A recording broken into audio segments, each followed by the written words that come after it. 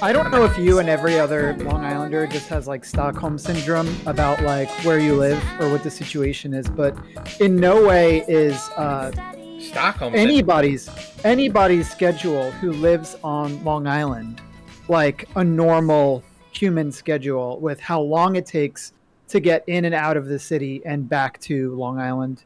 That's such a. It is insane. As someone who lived here, you should know that it's less Stockholm syndrome and more like it's horrible moving, and the price of rent is so high. I was just recently looking into this, and apartments that used to cost 1,200 are now going for 1,700. A lot of the regular ones. So yeah, so absolutely. So the commute is really more of like, you don't get to pick where you live. If you're living in New York, you don't get to pick where you live anymore. Like you can have an idea of where you want to live, and that is not sustainable. That's not like I get a plan.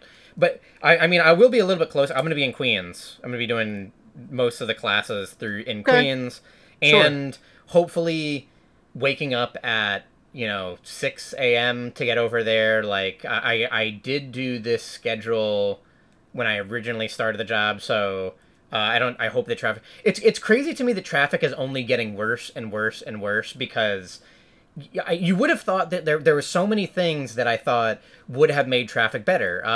The rise of work from home, right? So why is there not large swaths of the workforce that is just doing work from home?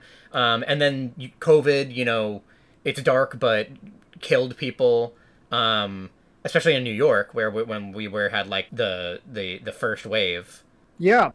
But I just don't get it. Traffic is getting worse and worse from even when I started the job 5 years ago, where I would have like an hour commute, an hour 10, and now it's like an hour 30 regular. And also what is the most infuriating, this is going to be my first bit of stand up, is that what really grinds my gears? Really grinds my gears is the words, the phrase rush hour. It's not rush hour. It's like there is a single like rushless hour from 11 to 12 around, and that is it. And then you're back, and then it's rush day. Like you're the whole day is rush hour. It's crazy too, because I was recently driving like at I just mentioned this because it was like I was driving at 11:30, driving my after I visited you in Pittsburgh, and afterwards I spent a little bit of the day back at my place, and then I drove I drove me and my girlfriend. I have to drive me. That we went over to her house to stay for a couple days, and she lives in Queens, and I drove at 11:30 at night, 11:30 p.m., and there was traffic. There wasn't, and it wasn't even like there was there wasn't an accident, there wasn't road work. It was just, it's 11:30, you got a lot of people on the road, of course. Why wouldn't you have a lot of people on the road heading from Long Island to Queens at 11:30? It's just it's crazy. There's just too many goddamn humans. Thanos was right. I think about it every single day. I sit in traffic. I'm just like, how much better would this world be if just half of the people were snapped out? I don't know. Bad start to a podcast. Depends on which half. If you snap out the billionaires, I think that even just that, Also, people need to be spread around. Part of it also is just office culture, right? Yeah. The idea that people have to be situated around cities instead of having a divided workforce, I don't get that people could live in smaller places. I don't get not having work. Everyone should be work from home. If your job doesn't... Like my job, if there's not a physical component to your job, if there's not Amazon workers, right? Like they must go to work. They can't. UPS, UPS and USPS. Those people, male people, cannot possibly work from home, right? EMTs, of course, doctors and nurses, police, all those jobs that you can't work from home, but. If it's an office job and you're doing data and you're on like a computer, which is a lot of people, then why? just for the sake of everyone else, just please, just have your office work from home. My sister works for a company which I don't want to like say the name of. It's a popular company, a popular like social media company, and after COVID, when they were all, you know, they were doing the work from home thing because they had to, and then they decided to buy office space. And it was this whole thing where she was confused. She was like, this is costing us millions and millions and millions of dollars, and we're having to buy office space and move everyone back in and figure out people's, you know, and you got to buy chairs. Schedules that they're going to be there. You got to buy chairs. And the chairs are... Chairs have are you seen the economy for chairs? I've been doing a lot of chair research recently. Everyone thought that chairs died during COVID, and then no, you're wrong. All the chairs passed their chairs down to other people during COVID. So now you used to have an office chair, and you thought this office chair died, and yeah, it did die. But now, guess what? Now you need to buy a gaming chair. The gaming chairs are starting at $300. You can get a Secret Lab. Okay, well, you know, I wouldn't get a Secret Lab. I've been sitting on a Secret Lab for 4 years now, and I would say get another chair. Whoa. You know, I feel like, so I've been dealing, speaking of working from home, I don't have a standing desk situation, which I've been regretting at this point, because I've been developing sciatica that's getting pretty bad. But I've been doing a lot of chair research and watching chair tier lists. Yeah. And what I've learned is there's a lot of good chairs out there, and none of them are Secret Labs. But man, the three chairs that I'm really interested in right now is the Herman Miller Embody, the Steelcase Leap, and the one I like the most, the Hayworth Fern. Fern. These are my top 3 contenders right now, and I'm trying to visit some chair showrooms. It's an investment. You know, some of these chairs, they're over $1,000. You know, but you spend a lot of time in your sitting chair. in chairs. And also, it's important for your back. You know, like it's critical. What back? My back is decimated, but it's not my chair's fault. Not my chair's fault. It's not just your chair's fault. It's not just my chair. Maybe my chair played a small role in it, but yeah, I'm sure that it's not the primary factor for me. I like my new chair. I actually got like a cheaper Amazon chair that was like $150 gaming chair, and I've been surprised at what a big improvement it was. Like it is a lot better. It is a lot better than my old chair. I need a lumbar support. Like mine does have built-in, and mine has that built-in moving lumbar pad. Oh, pad. Okay. Yeah, like it's got one of those little padaroos that kind of like you can move it up and down. Cool. But yeah, I've been just researching chairs, and I feel like once I get this chair, the only thing I'm going to be missing at that point is a standing desk, and then I got to figure out what I'm going to do from there. Because like changing an entire desk setup is a lot harder than just like changing out your chair. Sure, I mean maybe you could do a different thing and have like a work from home computer that's kind of more simplistic on a different desk that has a standing chair. And just handles your work stuff, and then you have your gaming stuff, because you gotta sit down to play some Street Fighter. You gotta sit down to play some Baldur. I don't think I do. You don't think so? You don't think so? You do? I play on a controller, right? Which means that I could just rest my hands on like a platform or whatever and play from there. I've done it before. I don't think it's too bad. Wow. I don't think it's too bad. But yeah, I mean, take care of your back, you know? Take care of your back, and then when you get older, your back will take care of you. You know what they say? Isn't that what they say? That sounds good. Yeah, I mean, it's hard when you sit for a job and then you sit as your hobby. Yeah, a lot of sitting. That's why I try and incorporate not sitting into some of my hobbies. Yeah, that's good. Yeah. There's been a lot of reasons to sit recently because there's a lot of video games. Yes. This is the greatest year of games that I remember. There's never been a better incredible. time. It's absolutely incredible, video isn't games. It? I finished Tears of the Kingdom, so that game very consistent all the way through. I think that like the thing about games like Breath of the Wild and Elden Ring and Tears of the Kingdom, Totka. They have a lot of tricks, but at some point you've seen all the tricks, and it keeps going for a long time after that.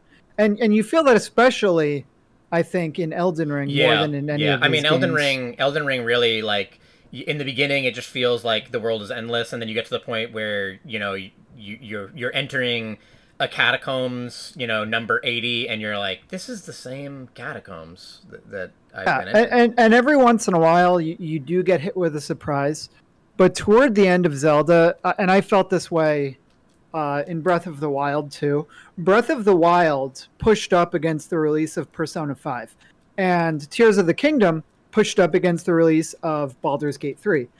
I wanted to finish these games and start the other games because I just love the zeitgeist. I like to play a game on release. I like to see other people playing it. I like the discourse.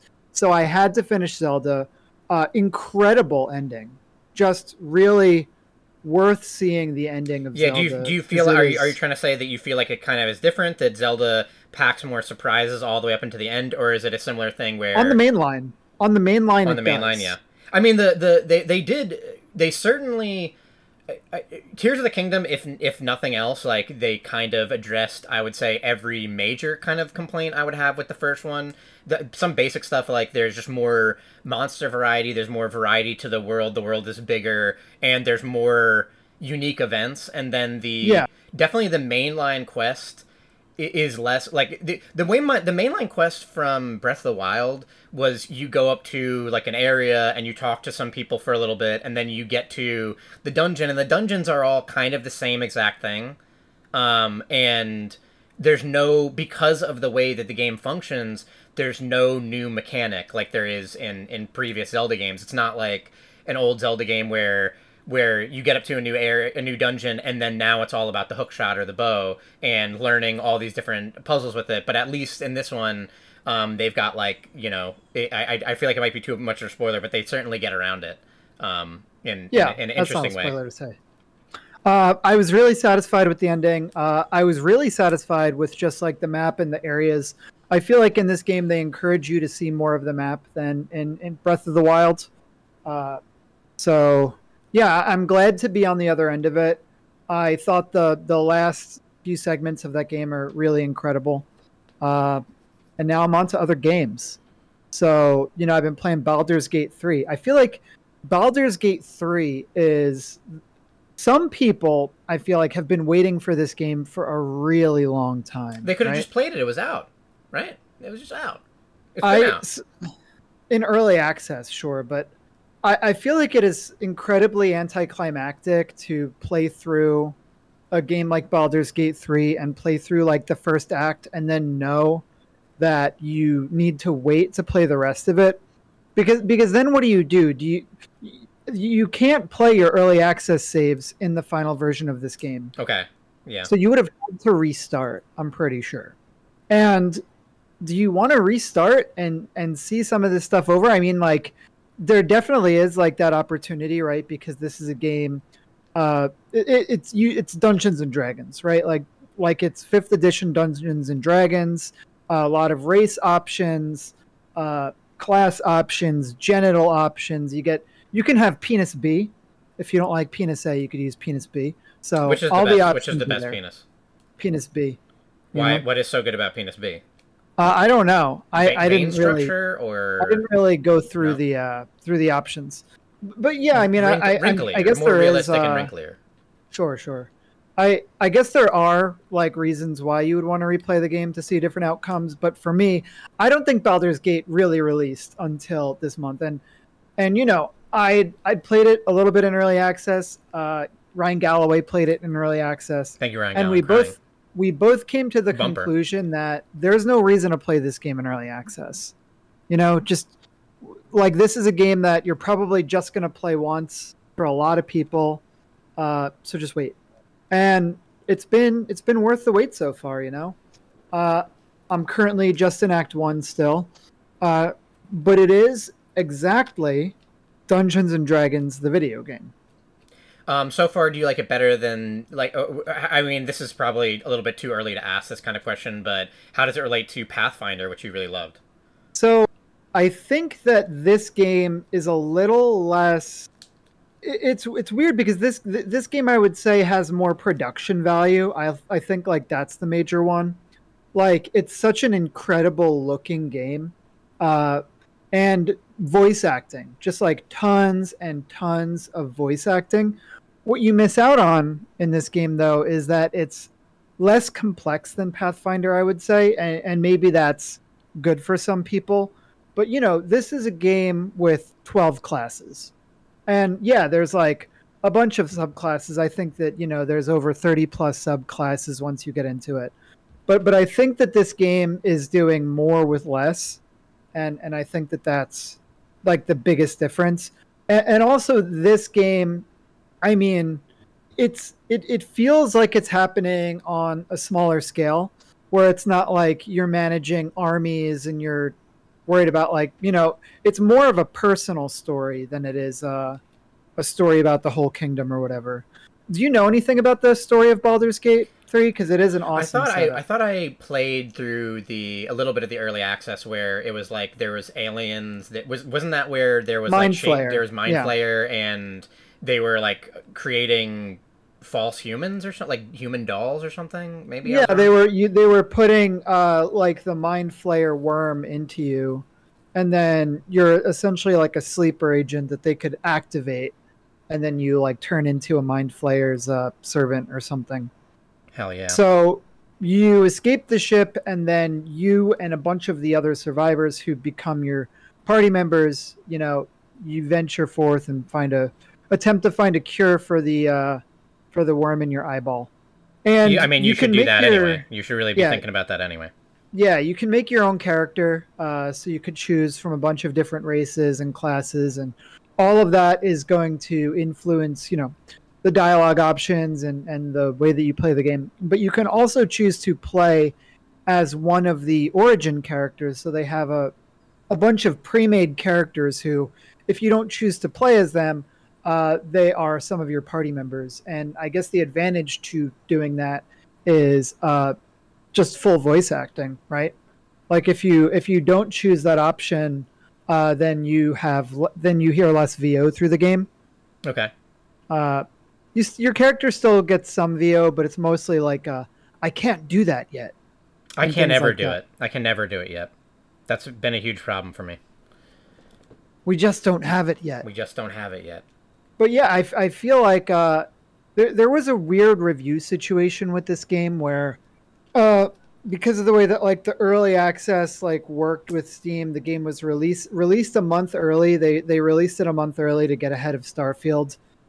So there was like weird review stuff where reviewers didn't get codes until like 3 days before the game released. It's like 100-hour game, so there's not like a lot of full reviews for the game floating around yet. There's like a lot of like review in progress. But at the same time, this game is in like the top 10 most concurrent players of all time on Steam.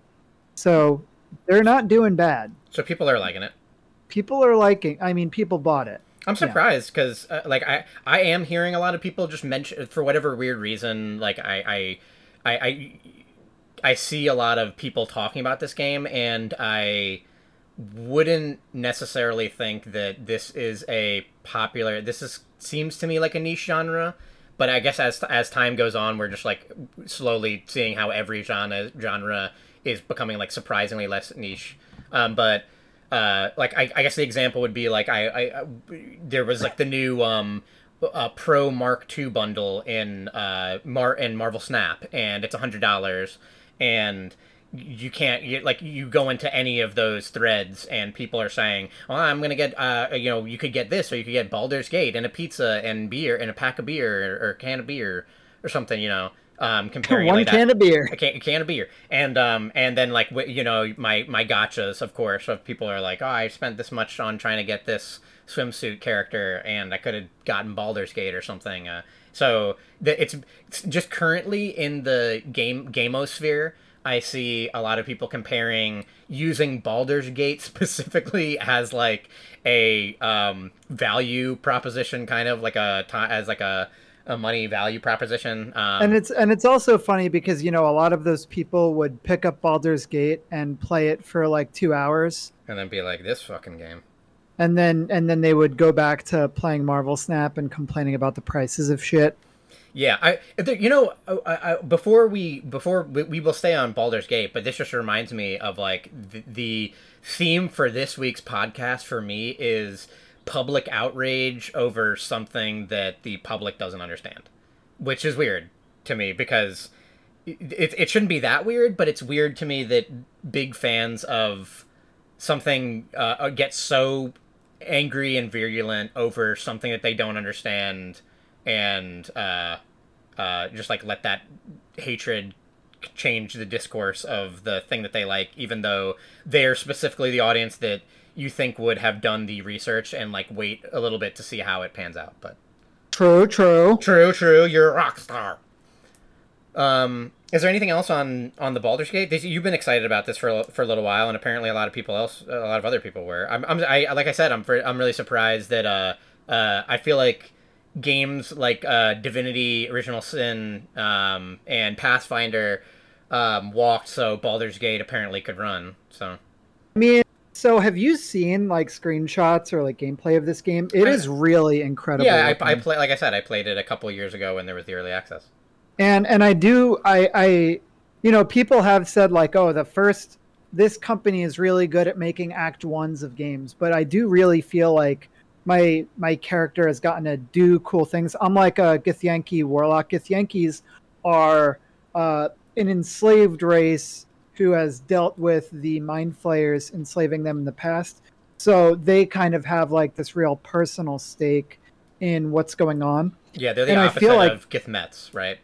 I don't know what a Githmet is, but yeah, well, maybe Githyanki and Githmet. That's funny. I like that. It's really hilarious. It's good. That's good. That's good. That's a good joke once you explain it. Yeah. I'm not a New Yorker anymore, right? Like they took that card away from me. Yeah. Now you only understand pirates. I should have made a pirates joke. Go Bucks. Go Bucks. Black and yellow. But I feel like I've really gotten to do some like cool stuff with being a warlock and like, like looking at like the runes on like things or like noticing things that other characters wouldn't notice. And it is really interesting to think about what it would have been like if I chose like a ranger and how I could have interacted with certain enemies if I were a ranger, like running into an injured owlbear or like running into a sad dog. And I could be like, it's okay, sad dog. I'll pet you. But then you're a warlock, and then the dog is confused, and then you try and summon the dog, and it's already summoned. Yeah, but the warlock does give you some incredible opportunities to be a spellblade, so it's been neat. That's a good game.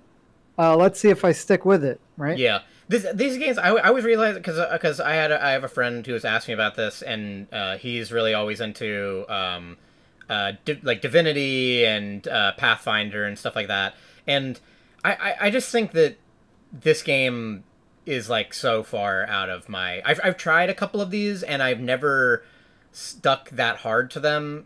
Usually there's just like initial awkwardness in the first couple. First of all, they aren't good on first blush usually because the game is like the tutorials are like pretty brutal, I think, because they're big in like complicated games and they want you to. At the start of the game there are so many buttons. Like you're introduced to the game and there's like 24 buttons that are like shove, jump, hide, like steal. Like there are buttons for everything, and sometimes you forget all of the capabilities of your character.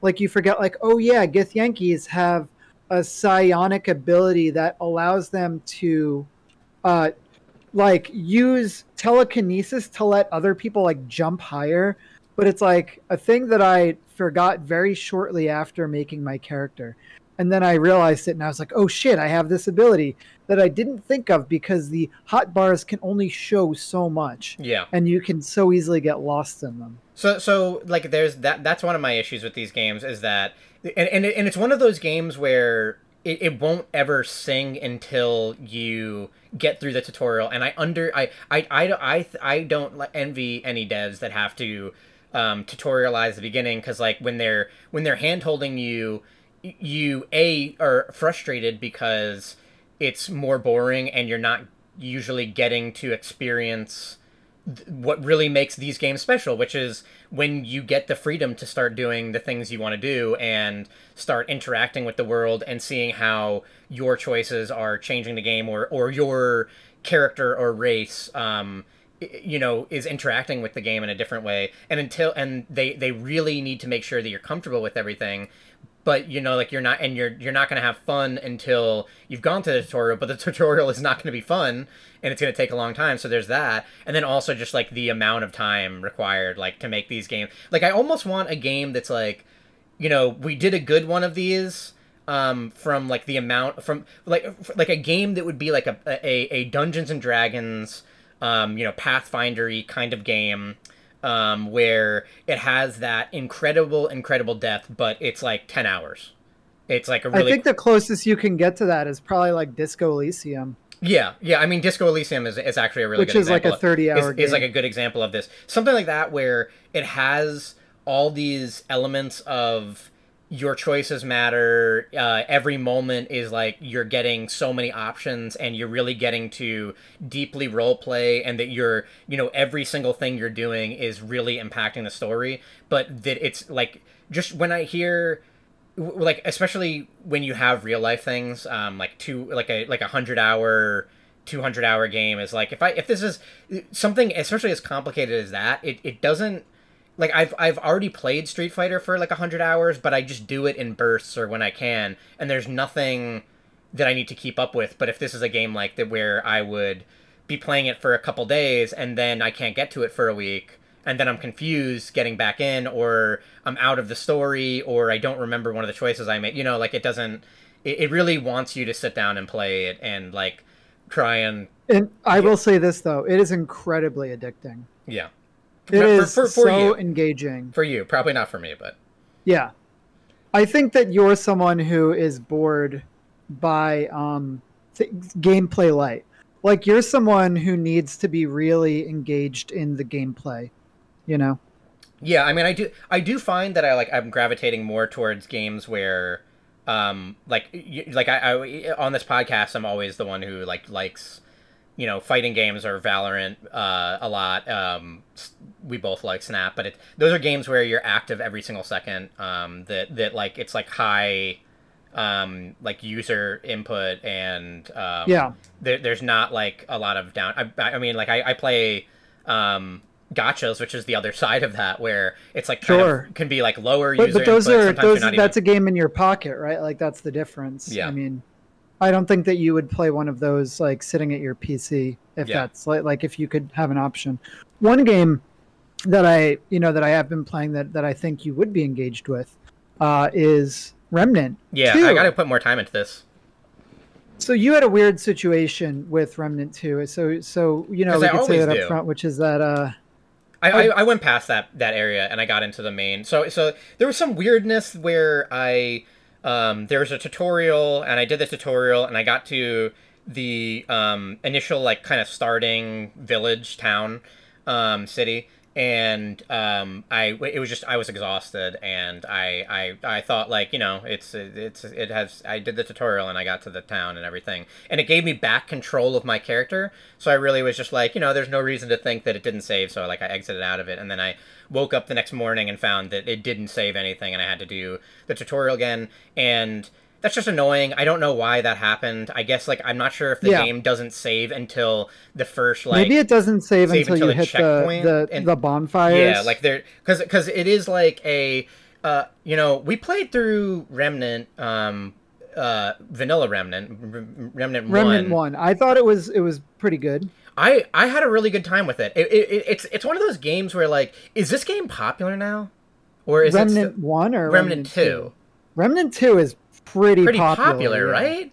So it's like kind of becoming a franchise. But okay, so let's get into it. So it's a third person, like, over the shoulder shooter, but it's a looter shooter in a way, but not exactly. Yeah, it's a looter shooter, but it also has... Some people have called it a looter shooter. It also is like, and here, I don't think this is going to make this any better, but because like what you're like, the next thing is like, well, what game isn't this? But it's Dark Souls too.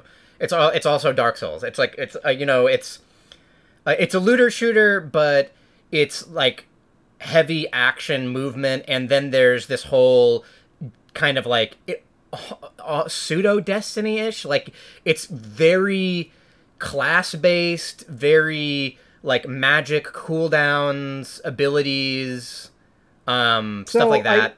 One thing that I think is interesting about this game, and somebody else, this isn't my quote, but someone said that Remnant 2 makes good on the promises of Destiny, where Destiny has this idea of like, oh shit, where did you get that gun? And then they're like, let me tell you the story of how I went to the moon and slayed the warlock and got the gun. But Remnant 2 actually has that fucking shit in it, where you will have this insane looking gun, which is every gun, by the way. Every gun is insane and has an insane ability. Yeah, I on love it. the aesthetic. The aesthetic is there's is it called Deathwood, or am I wrong? Or Dead The dead rod or Death whatever Root? you want to Death call Root or it. something? Death root. Yeah, I'm not sure. Okay, so like it is a very it's a better, it's certainly better looking than Remnant 1, which is, you know, like I'm not saying that that's an insane bar to clear because it's a sequel. It's an iterative sequel, but I do kind of find myself liking the world and the vibe of Remnant. So it's like human Earth post-apocalyptic, and like you got that vibe down. So just think of like, especially if you're like recently played like Last of Us or watched the Last of Us show. So it's that, but the main enemy is these. I mean, it's very Last of Us also, because Last of Us is like this fungus enemy where, you know, it's overgrown. Think of post apocalypse where nature, like, because I always love this reclaimed nature kind of, where you have like the cities, but the cities are just covered in massive vines, and there's just foliage and outgrowth and trees everywhere, and broken down cars and destroyed, you know, skyscrapers and stuff like that. So you have that, and then the enemy vibe is demonic roots. And I think even in the tutorial they do a really good job of like, you kind of go down into this subway system that is claimed over by these like demon roots. So you have these like incredibly dark darks and these roots that have these glowing red, like violent looking kind of like pustules and stuff. And it's a good look. It's a good, like, it combines that kind of American city with the reclaimed nature, plus these root kind of demonic zombie plants. So that's where it starts, but the aesthetic gets even wilder once you start getting into the game. Yeah, I mean, Because- didn't Remnant 1 go into like, it went into like floating monoliths and stuff like that? Yeah, this like, is like you're going into like alternate universes. they did that in Remnant 1, right? Whereas, like, because that was the whole Yeah. thing with the teleport. And then at the end of the game, you were in those like Destiny style like Egyptian floating pyramids. Yeah, and in this, it's kind of similar to that. And you know what it feels a lot like aesthetically? One of the levels feels a lot like, what was that other, the PlayStation or Returnal? Returnal. So there's a lot of like Returnal aesthetic here, where it's like this space magic with like deadly cubes and like laser guns. And, you know, laser guns isn't interesting, more like laser swords or laser hammers. But yeah, I mean, the core conceit also, so you start out with 4 classes to choose from. There's good the diversity too. I classes- think I might actually be, because it's like medic, which is like looked. Also, the classes, the starting classes, their gear are just so good, right? Like they look so fucking cool right out of the gate. Yeah. But there's like a hunter that has a dog, a medic, no, excuse me. Like I think it's tracker, because hunter is there's a handler, which has a dog. There's Yeah, okay. a challenger, which is a melee class, the hunter, long range, and a medic. Each with different perks and abilities that you get as you level up the class. But throughout the game, what did you pick? You picked tracker or I picked the handler. handler? Yeah. But there are classes hidden through the world. So you will find weird secret quests and then like unlock more classes, and there's subclassing and you can change your class.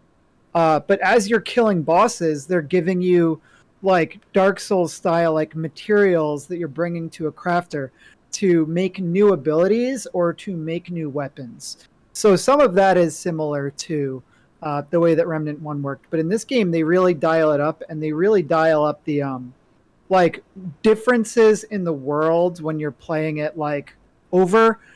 And the main way that you're playing this game is there's a campaign mode, which is you're going through a linear story, but your story is going to be different from other people's, just because of the way that there's like procedural generation, which is going to lead you to fighting different bosses, and that is going to lead you to having different equipment than your friends, which I think is really neat. But there's really cool. also at any time you can switch to an adventure mode, which lets you re-roll areas that you've beaten, to play them again, get different loot. That's a little bit of a Path of Exile Diablo-y, right? Yeah, I would say so. But yeah, the moment-to-moment gameplay, it just feels really good for, some people have said there's performance issues. I haven't run into any of that. This game is running like silky smooth on my machine, and it looks incredible. And the gameplay, it's just like really punchy. It's like a really they really nailed that shooter. that Bungie 5 seconds of fun thing, like all that kind of like visceral nature you want out of these kind of games is there, where you shoot an enemy and there's good like enemy reaction to that, or like good crits feel good, and the abilities that you have are flashy and big, and if you're playing with a friend, it's that you get that kind of thing of you see them do something and you're like, I kind of want to roll that class. That's so cool that they get to do that kind of thing. Yeah. And the boss fights have really just been incredible. Really memorable and original. There are some puzzle boss fights which I thought have been really good, that I wouldn't want to spoil, because they are just so good. But I'm glad they're seeing success with this game. It's a $50 game, and it feels really like worthy of being a $50 game. And I would say that like Remnant 2 is the equivalent of like Assassin's Creed 2, as the first one was to the first Assassin's Creed, which is that after playing Remnant 2, the first game feels like a proof of concept, and this one feels like this is where they've nailed it. Yeah, that's excellent. I gotta play that more. Yeah, right on.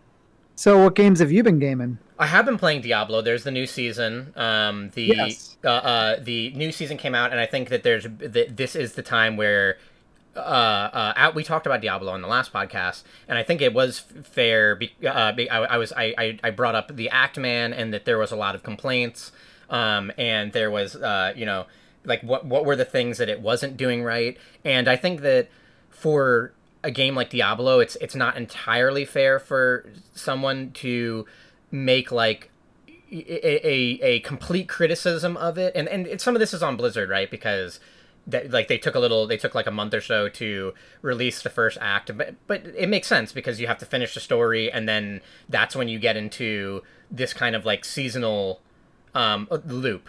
After that, like you have to finish the story first to get to the season stuff, and the season stuff is that there's certain things that transfer over that are account wide, that are stuff that you maybe would never want to do again, which is like finding certain things hidden on the map, or discovering the map because there's like a fog of war, but you don't have to do the story again.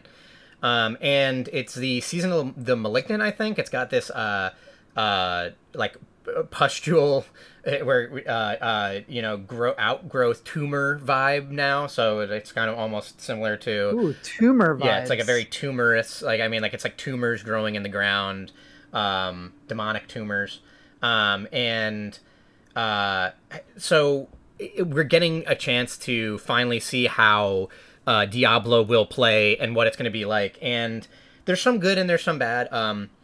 I would say so far, just like Path of Exile, there's like a kind of like a seasonal addition, like things that the season is adding to the game that like I suppose similarly to Path of Exile will probably like core elements of it might stay in the game forever or get changed, but like this is very reminiscent of some Path leagues. I'm sure you'll remind me of what league this is like, but you can make the main idea of it is that there is monsters in the world that have this like malignant, that are like these like tumorous kind of like gross monsters, pustule monsters, and killing them drops this crafting material that lets you make these invokers. And when you make an invoker, you can go into the dungeons that are like specifically marked for this and summon a boss that gives you like extra drops. And another element of it is that the jewelry that drops during this league has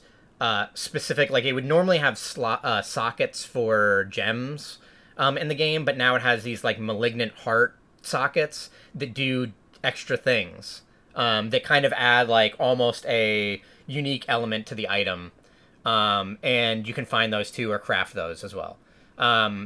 So far though, like that hasn't played like a huge as big of a maybe it's something that'll play increasingly bigger of a role in the game as I level up, because usually like in Path it's something that they'll have that seasonal mechanic and you encounter it throughout the game, and it is a part of the game, but it kind of gets to be like more or less a bigger thing by the end of the game, and like becomes like a part of the end game by the end of the game.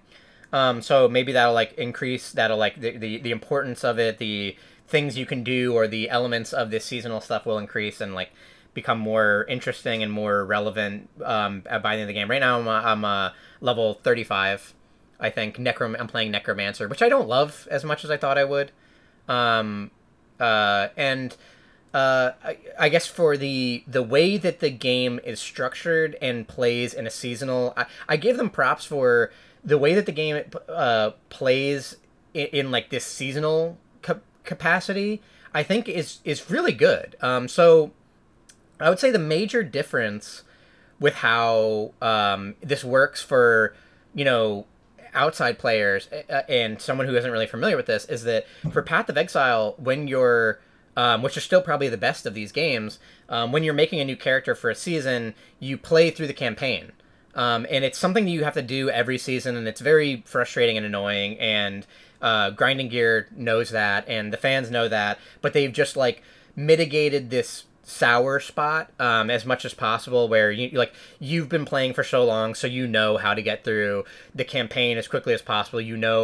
Like I go here, I do this, I pick up the side quest, I go here and do this, so you kind of have this all kind of optimized and down pat quickly. But whenever you're making a new character, this is something you have to do.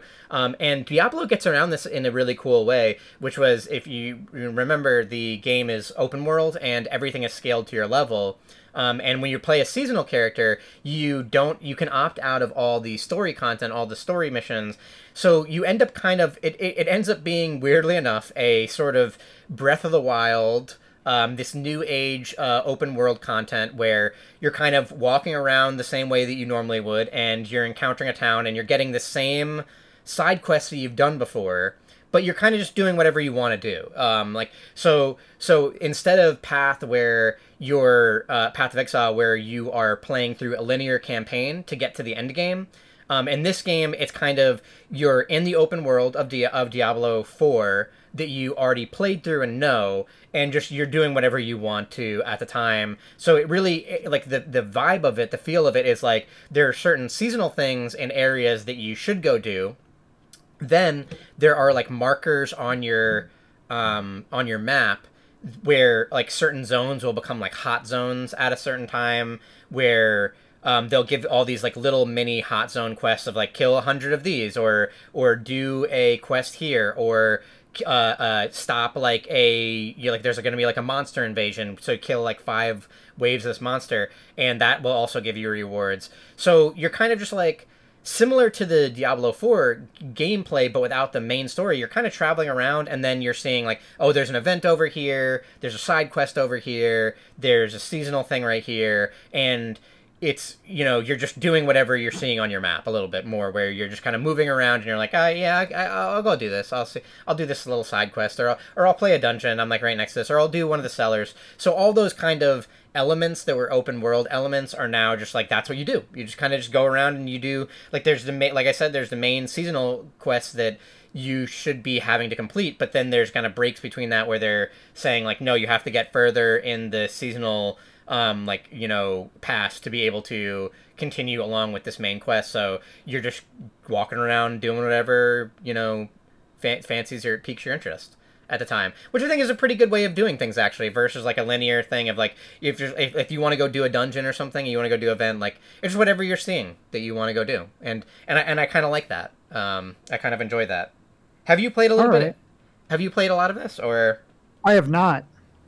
Yeah, I think that the other thing is that the negative part about Diablo is that I think that I really super feel like having gotten that first character to endgame and playing a second character now, I really feel like the builds are boring as shit. I got to keep going back to that. I don't think that there is that as good build diversity as there could be, and especially when you look at the talent trees for the main core abilities that you're going to have. Like, sure, you can have gear that switches up what core abilities you're going to be kind of like using, but you there's not a lot of choice in them, and even when there's things that are going to be trying to like switch up, like you played mage, right? And you were saying how in the beginning the game kind of is forcing you to be like you just pick all the fire abilities, but then at some point you go to these sub things where instead of it being just all fire, it's like there's invoking fire abilities and there's invoking ice abilities,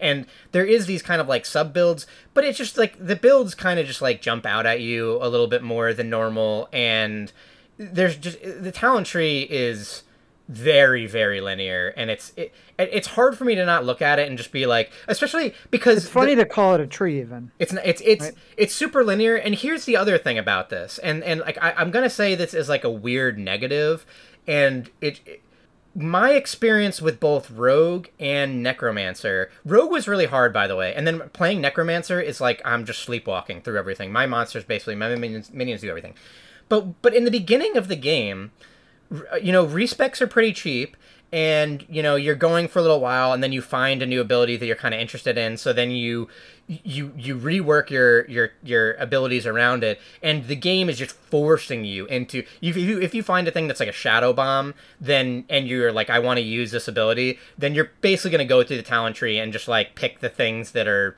like, here's the extra shadow damage, here's the shadow core skill, here's the shadow research generator. So you're doing that. So by like 10 hours in on a character, I've probably switched around and played with every skill, and at that point there's nothing like, sure, the builds can get a little bit different, or sure, I can get a unique ability, a unique item that changes it, but this core of Diablo 4 is just boring. Compared to Diablo 3 with the rune system, the way that you could pick like a rune that would just drastically, like, you remember how it worked? It's like there were more regular abilities, and the game wasn't like forcing you into builds the way that Diablo 4 is, where it's like you're basically going to get ability 1, 2, 3, 4, 5, like we're just going to give them to you in order, and then you're just going to like pick them and slot them in.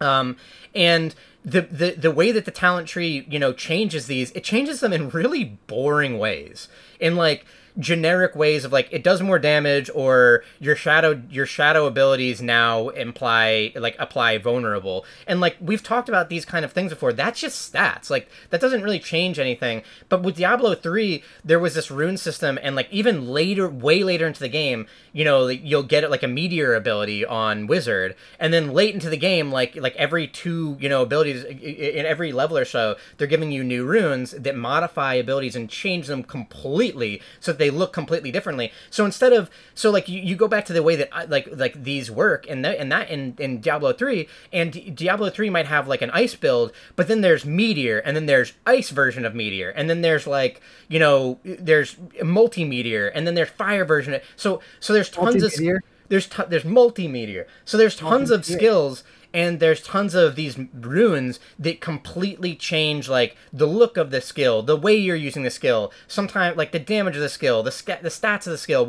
how the skill is, like the modifiers, what the skill is doing on the screen. Like it's like you change it to ice meteor, so now it's freezing enemies.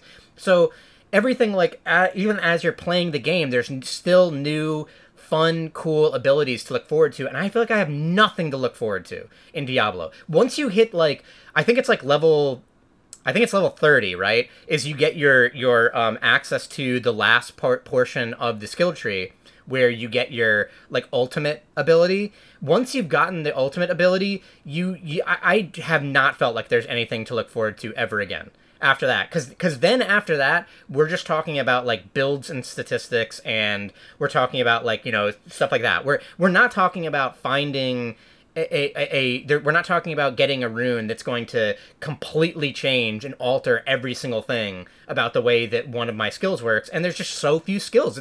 It's really boring. And like with how boring the skills are compared to the amount of classes in the game, I feel like if this game had like 10 classes and had this many skills, I could give it a pass of like, there's a couple different builds for every character that kind of jumps out right away, but there's like 10 different classes, so like it really feels like that's enough variety. But when you have like and you know, also I'm like sick of these fucking starting Diablo classes. Can we stop the barbarian shit? Get barbarian out of there, like get rogue out of there. Like I'm sick of these classes. Like these are like really druid, like these have been classes that have been in Diablo 1 and 2 and like 3 and like wizard, sorcerer. Like they're kind of just doing the same classes over and over again. You know, Diablo Immortal, which sucks, has a blood rune knight, and like at least like a blood knight is like, that's at least something that's like fresh, that's like, what is this, like what is, so it's like it's a class that like has that like hurt, heal, vampiric you know, abilities, and like I really wish Diablo 4, it is like we talked about this before, it's such a safe game. It feels like there's no one with creativity at Blizzard, and that if there like any people that were leading this project were like, you really have to, we have to have a win here, and we're afraid of doing anything different or feeling different, so we're just going to really try as hard as possible to appeal to fans' nostalgia. And like whenever you heard interviews, it's like, we're going for something a little bit darker than Diablo 3, so we're going for Diablo 2, because that was when, you know, Blizzard had some credibility back then. And it just feels like that game is just like, you know, we're trying to do Diablo 2, so it's those comfortable Diablo 2 classes of druid, necromancer, barbarian, rogue, like they're doing that kind of stuff again. And it's just like, it's like, why this game really needed, for me, this game needed to launch with like classes that I would maybe be a little bit more unfamiliar with. Like what if instead it dropped with straight up weird ass classes that were a little bit out there, a little bit crazier, like that we see in some of these other like games. Like it's just like, it's so safe, and I'm kind of like, I'm still hoping that like I think maybe I'm getting to the point where I'm done, because I'm just not finding anything that's interesting anymore. I'm just not, the build, I think the builds are boring as shit, and I just don't, when Paragon is fucking boring. I don't understand why that was a concept. Like when you get to 50, you get this boring ass skill tree that is like +2 to intellect, +2 to agility. It is the most boring looking thing, and I really wish that there were like that Diablo 3 runes that are like, it's changing everything. It's like a completely different skill. Like these skills are boring. They're really boring. And because the skill thing is, like I said, because the skill respec is so cheap, and because you get all of your access to skills by level 30, which is fairly early on, you kind of have seen everything at some point, and now you're just going to keep playing the game and getting like, you know, upgrades to make the numbers bigger.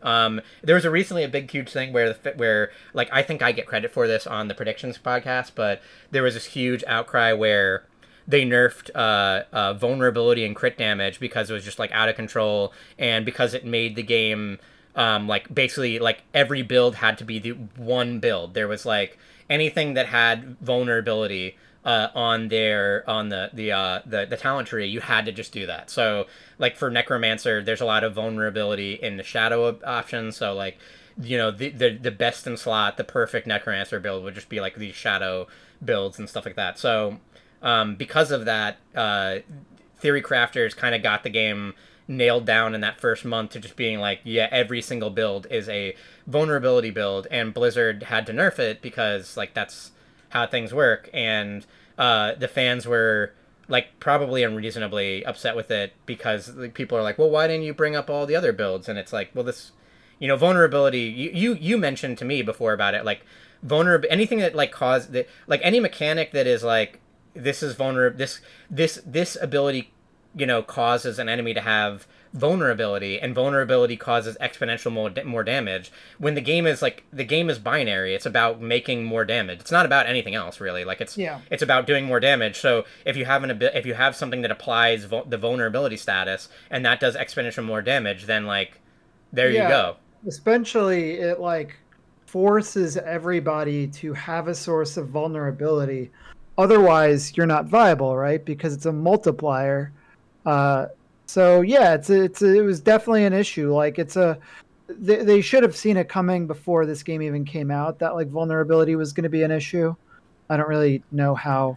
Like it Yeah, almost feels right. sometimes with some of these design decisions that like the games are so big and the teams for games like this are so massive and people have all of these different perspectives that people definitely knew that this was going to be a problem, but not I enough don't people understand. It's like if you agreed or had, understood I that feel like it's if a you had problem. one person from like that was like Blizzard is not new to ARPG, obviously with Diablo, and I feel like if you had one person on the team that's like, this vulnerability status is causing exponential more damage. Like if people are messing around with different builds, wouldn't there just be a point where they're like, you need to have this because it's applying a debuff that causes exponential more damage. Like if the since the game is so binary, it's like people are just gonna like have be forced into these types of builds. Like I don't understand why it took like how does it take a month. This game has been worked on for years, and it takes the community like weeks to break the game and find that there's like one viable build for every class. I just don't understand that. Yeah, and it's hard not to look at Diablo 4 and then to look at Path of Exile 2, which we got a ton of information on because ExileCon was this last week.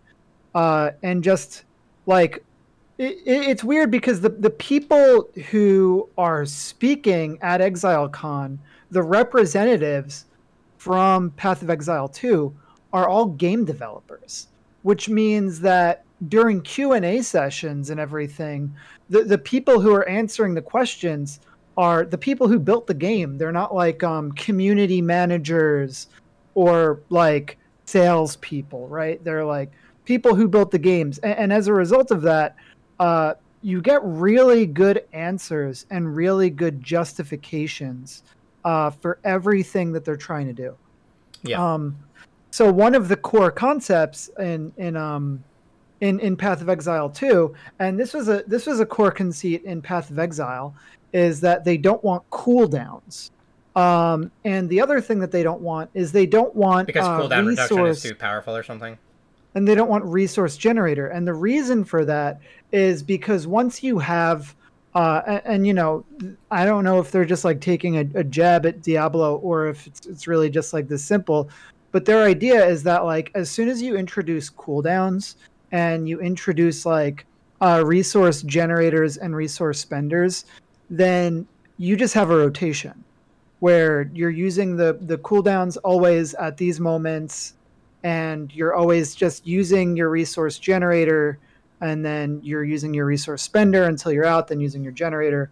And uh, they felt like that was kind of bad game design because that leads every build to kind of feeling the same, Yeah. where you just learn your rotation and you play it. Yeah, Path But also used to have the problem where like, and I feel like Diablo tries to get around this or does a good job actually of getting around this, where in Path like you have that one skill and then anything else you're going to have is like an aura or a pet or something that is modifying your damage for that skill. yeah, and that's the other thing that they're trying to solve in Path of Exile 2. Um, and they're doing it in a couple of different ways. Ultimately, the core like design philosophy of Path of Exile 2 is almost building it to play like a fighting game, where the goal of it is your abilities are there to manage different types of combat situations where you're going to be using different moves Yeah, based on what I the mean, current I guess combat they situation kind of is. tried to do that right with the base game because there's like there's like a movement ability, there's like defensive abilities. So I guess like you're saying is that it'll be more about like which movement ability you're gonna have. You're gonna have a dash. You're gonna have a teleport. Or you're gonna have a slide. Or you're gonna like do that. Or like which defensive option are you gonna have? You're gonna have like stone skin. Or you're gonna have like a bulwark. Or you're gonna have a shield. Or you like what are you gonna? Yeah, so this will be interesting to you. No movement abilities No anymore. movement abilities. Why? Because No that was movement abilities. because that caused the other problem of like if you could have movement abilities, then like every like whatever the fastest one is the best in slot for every Yeah. class, no matter what. Yep. And I think they might also be taking out Quicksilver flasks, which are the flasks that just make you move quickly. What they're trying to do with Path of Exile 2 is they're making it so that if there's anything that was like a guaranteed need to have it in Path of Exile 1, it's not in Path of Exile 2. That's so smart, right? To just take the comfortability away because I agree with you. Like it's like it's hard to have foresight on certain elements, and like you know, Path of Exile has been around for so long, so that they've seen these issues. But like a lot of these things that you're talking about, just it's like we've had enough time with ARPGs to know that they're problems. That whenever you like you have these certain things, like if you have an aura that is like does 10% more damage, then like it's going to be optimal for everyone because like you're only going to have so much spaces, and then you're just going to be like focusing on one ability. And if you have an aura just like blankly does 10% more damage, it's like yeah, just you have that, you just have that all the time. Yeah, like, so let me tell you a couple of other things about it. So you had mentioned about wanting more classes out of Diablo. They've doubled the amount of classes in Path of Exile 2. So Path of Exile 1 had 6 classes with 3 subclasses each, so 18. And in this one, we're getting 12 starting classes with 3 yeah, each, so there's going to be 36. My question would be that what is the relevance of that? Because with Path of Exile, typically the classes don't really feel or do anything different that much. Like you start on the sphere grid on a certain node, and anyone can reach that node as well. And the thing that makes you unique or makes you have abilities is the gems, which anyone can use. It's just the gems are like the skill gems. I mean, yeah, I totally get where you're, and I don't know the answer to this yet, but I know there's a druid class, and the druid class is the one that transforms. So we're going to have to see what that looks like, right? Because if there's a class that's like, this is the class that transforms into a bear, then what does that mean for the ability of these other classes? Sure. Right? Yeah, I would really like Path of Exile to have something. It'd be cool if to keep the gems is like that is an element of it, but that there are like core skills that are only that class. I don't know if that's the case. They made it hard to like totally grok what everything is, because Path of Exile 2 is, and so maybe people who are playing demos, maybe there's like information that I could look up, but this is a game that's been in development at this point for like, I don't know, like 5 or 6 years, and they're still a year out from launching it. It's so a little the game scary. is going to come surprised. out. I mean, they're doing their best, and it's a great company, and that they're probably trying to make it just perfect for on release and make it like I'm sure that they want to lay the groundwork to make massive. Also, they have like 250 employees dedicated to just this game. Yeah. So not even like Path of Exile 1, just Path of Exile 2. Wow. So they want to nail it so hard. Yeah, and they got to, because it's going to be like similar to Path of Exile 1. It's like that's their only game, that's their bread and butter, and it's like Path of Exile 2 will be around for like a decade plus or whatever, and they're still going to be working on Path of Exile 1. They announced that they're going to have separate leagues, and that they're going to be staggering league releases. So halfway through a Path of Exile 2 season, a Path of Exile 1 season is going to launch. And these games have different design philosophies, where Path of Exile 1 is a lot faster and a lot more insane, whereas Path of Exile 2 seems like it's like a more challenging. I wonder if it'll be like more on. I was talking about how Diablo 4 had this very different vibe for an ARPG in the beginning of the game, where it's very small packs of enemies, and the like abilities and cooldowns are like at least for I was playing Rogue the first time I played, and it would be like kind of small packs of enemies, and a lot of abilities that Rogue have are like single target. So it felt a little bit more like an RPG, right? Where instead of just big AoEs and just killing enemies in numbers, it's like I'm trying to like maneuver and position around an enemy that is like hitting me for a quarter of my health, and I'm trying to like more be careful and safe and dodge things and get out of the way of big telegraphs and stuff like that. And as you get later in the game, it just reverts into that classic ARPG, just big huge waves of enemies and big huge numbers and like stuff like that. So I wonder if Path is like trying Path 2 is trying to be more that. It's trying to be more like smaller packs of enemies. Enemies have more unique abilities that you're going to have to like actually think about and actually like have answers to, rather than just like, oh, there's 15 enemies here, but I don't think about what the enemies are because I just like teleport in and then do an AoE and they all explode. And like We'll see. the enemies are just a palette swap. They're basically just like a node that I explode. So let me tell you something else that's fucking wild about this game. And aside from the way that it looks, the other thing that I want to say is that this game looks amazing.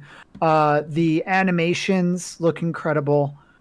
If you haven't seen like the trailer, definitely recommend it. So one of the things that they're also doing that they're trying to prevent is like the one button gameplay style of like I just talked about that, right? Yeah. You have this passive skill tree where everything is based around like you put all of your skills into frost damage and then this thing, and then you have your 6 link that's set up to your one big frost skill and you just press it over and over. And that's another thing that they're working on changing, where in Path of Exile 2, you carry 2 weapons with you, just like in Path of Exile 1, but each of them has different skill trees. Not completely different, but they're going to be set up in such a way that you can slightly modify the skill tree on each of them, and then you can assign your abilities to the different weapons, which means that if you want to go for a build that uses like ice and lightning, then you can have like an ice weapon and a lightning weapon with different skill trees, and when you cast your lightning ability, your character will pull the lightning weapon off of their back to cast it. That's really cool. And that is also just going to help with the way that like combat diversity is, right? Yeah, I trust them much more than I would trust Blizzard, right? I'm so, the thing that is also nuts about this is like at first I was a little annoyed at the idea of this game coming out June of next year. Especially because you really were expecting with Diablo, and it's been so long. You were thinking that it was going to be like a surprise, like it's under your chair right now. If the game came out, it would be fucking wild. Like there's so much shit going on. Also, that like all of Grinding Gear Games right now is playing Baldur's Gate 3. There would be no time for maintenance, right? If this game came out right now. Because right now, like the deluge of games is fucking crazy.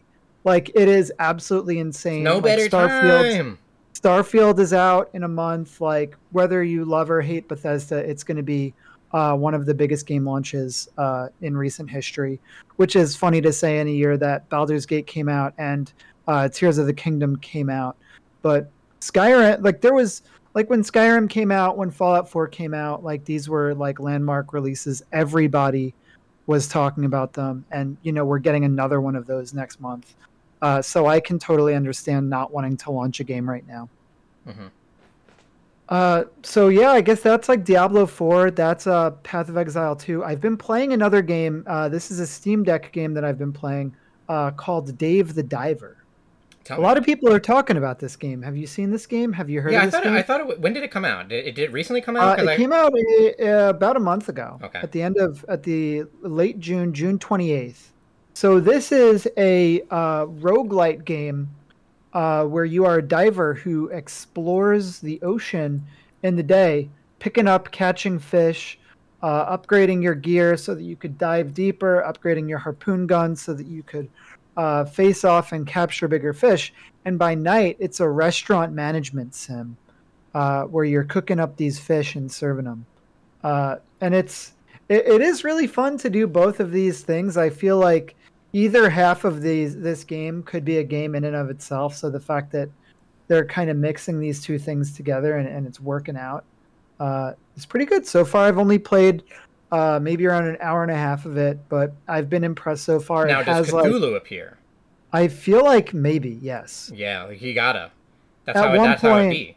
at one point there is like this artifact that you pick up, and then like what you thought were rocks behind you open up, and it's like a giant eyeball. So I feel like yeah, And they're like, "Whoops, yeah, there might be some whoops! It's a like game that takes place in the ocean. We got to do Eldritch horror. gotta make it Got creepy. got to make it creepy." It's great. I've been digging it so far. Great Steam Deck game, great summer game. So if you're looking for one of those roguelike games with like a lot of progression and some dungeon diving, check it out. What else? What have I been doing? I mean, there's the Honkais. I would say one thing of the regular things I talk about is that Valorant got an update where there's a new mode, and I would say it's like the biggest addition to the game that's ever happened. The best like a side mode. The community is the most excited about. It's a team deathmatch, and the big difference with like people have been wanting this kind of like faster, more uptime mode where you don't stay dead, like because that I think that's a big with these like tac shooter games like Valorant or CS:GO. When you die, you spend a lot of time not playing the game, and you can maybe like start off a round, and just get killed in the beginning of it, and then wait for a couple minutes before the next round is beginning again, and you get a chance to play the game again, and then maybe you only have another split second to play before someone runs around a corner and shoots you in the head.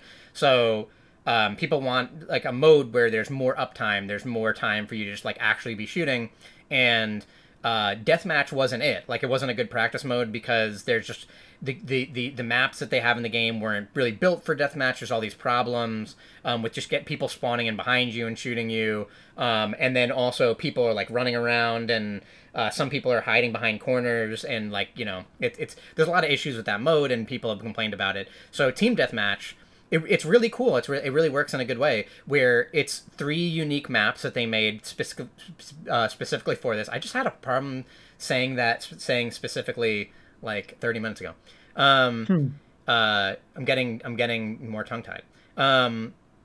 It's maps made specifically for this mode, and the enemies, there's the spawns are on either side of the map, which really is great because that means that there's a clear, like just like most, a lot of shooter games that do this, like you're spawning in one side of the map, so like walking forward is like you're gonna meet the enemy eventually. And I like that instead of enemy just spawning in behind you. The game is like you immediately spawn after dying, and then as the match goes on, you get access to better guns. So like before it works out where it's like before the first 20 kills, you have a choice between, like, for example, I think it's a ghost with no armor, a frenzy with armor, or a classic with armor. And you're picking that, and then it goes to like submachine guns after that, and then goes to like assault rifles after that. So as you're playing the game, and your team is getting more kills, you're getting access to new weapons. And it's definitely the best mode for like just logging in and warming up, or having a lot of like uptime to practice your shooting, and that I think is really commendable. Like, good job on them for finally adding like a mode that the community is really happy with. It's like a good warm up mode. That's like probably the best practice mode in the game for practicing your actual like PvP and aiming skills. So that's good, and a lot of work went into it. And you get to use character abilities. Yeah, you get character abilities, and they're on cooldowns, rather than being you don't buy them in anything in this mode. The abilities cool down, and then the guns, like I said, there's no economy. The guns are based on, you make a choice about what loadout you want before you leave the starting zone every single time you die. So whenever you're dead, you get to like repick whatever guns, and like I said, you get access to new builds as the round is going on. So like I said, like and then they also do the deathmatch, the team deathmatch thing, where there are spawns on the map for certain guns. So like there's an op that will spawn in the middle of the map. The sides of the map will spawn like the Bucky like shotguns. Judges will spawn on like the sides of the map. I like that stuff. So like there are areas to fight over because like if you go to the sides of the map, you can maybe pick up a shotgun and then hold close angles and stuff like that. So there's all that. The abilities are there and they're on cooldowns. It's a really fantastic mode. Like the thing that I would the negative that I would say about it is that like I wanted this mode 2 years ago or 3 years ago. This mode would have been a fantastic addition earlier on in Valorant's life. I think for people like you, especially like someone who's like fallen off and is like not quite as interested in it. Like I don't know if this is the mode. Well, that's just because the drip is too slow in that game. It is slow. It's slow and it's very safe. And it's weird because Valorant is doing very well for Riot, and I'm seeing all this Project L stuff is like right now is where Evo is going on right now. The fighting games are big, and we're finally seeing some more Project L stuff. And Project L visually looks phenomenal. It keeps looking better and better, and the team working on it really cares for it. But the old thing I would have said is like the way that Riot treats League. They're obviously their beginner, their flagship, their the game that made them is that there is phenomenal support for League, and it used to be that there was about a character a month, and you get like major patches every 2 weeks or so, and then you get big seasonal rollouts where the seasons would be like usually massive overhauls to something. We completely changed the jungle. We completely changed how items work. We added a new way that items work, or it's a new stat, or we changed the way that roles work, and roles have access to. So they have like all these like major changes, and it's always a good time to be a League player.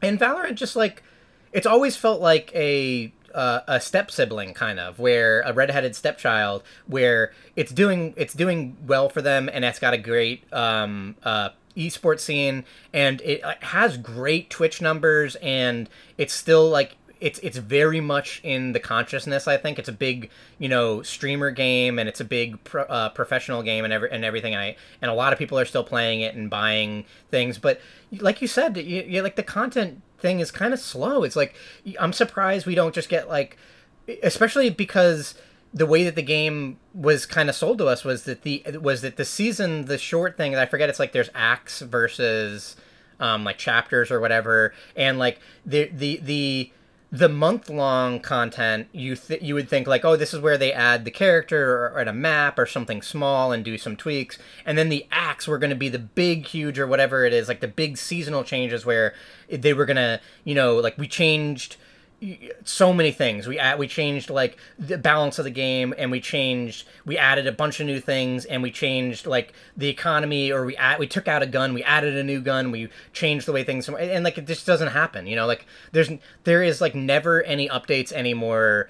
Like an update for Valorant is always like it's a new character, it's a new map, or it's, I guess maybe they're just happy with where it is. I don't know. I guess so. I mean, because like in the beginning, I think that there were a lot more issues that they had to like squash out in the beginning with, people found out that the best way to play the game is actually like frenzy run and gun or something, or the op is too out of control and people are like strafing and running around corners with the op, and that like after the growing pains of that, there was so many there was more changes in the beginning to make sure that everything was working out, and now for the last like year or so, I feel like it's a little bit more of a maintenance mode on those kind of things, where you do get new characters and maps, but a patch for Valorant it literally is stuff like we made Killjoy's turret cost 100 less. Yeah, I need those changes. That's why, I mean, like League of Legends, every 2 weeks patch.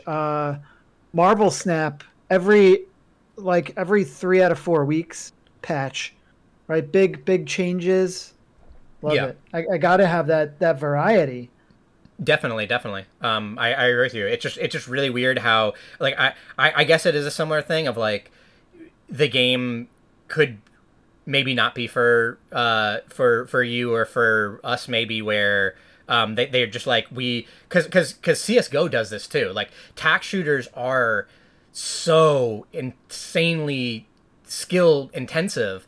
So I guess maybe from like a developer standpoint, and from a player standpoint too, Riot would feel like, and the community at large would feel like, the more that they play on a patch, the more that they get comfortable with the feelings of certain things, and they're like, oh, the balance feels good, the character variety feels good, the economy and everything, the prices of guns, the overall, like, balance of each gun, everything feels really nice on this patch. And it's like, why would Riot, like, they don't have like a big incentive anymore to say like, oh, we added a new gun, or we just decided to make this gun cost like 500 less, just see what's going to happen. Because like, why would they, like, at some point it's like, why would they do that? Like, they've been working on it for, I think we're like in our 4th year of Valorant, and they've like nailed down how the prices of things flow, and what guns should be worth, and how all these systems work. And it's like, yeah, like, why would they don't have to reinvent the wheel anymore. It's like, why would it makes sense that they wouldn't want to create a patch that is just like, hey, we just changed everything, it's fucking crazy out there, because the fan base is like gotten used to the way that things are. But it's a whole different thing. Is like, and then there's no excuse for the other thing of like, then just, why is there not like a better release date for like more interesting characters or more wild kits? Like there should be some crazier characters. Why isn't there a like a Zato or like a pet character more that like has maybe like, because they have like they almost pseudo did that with Gecko, but like I kind of am ready to see some more like out there wild kits, rather than like variations on these things like flashes or smokes.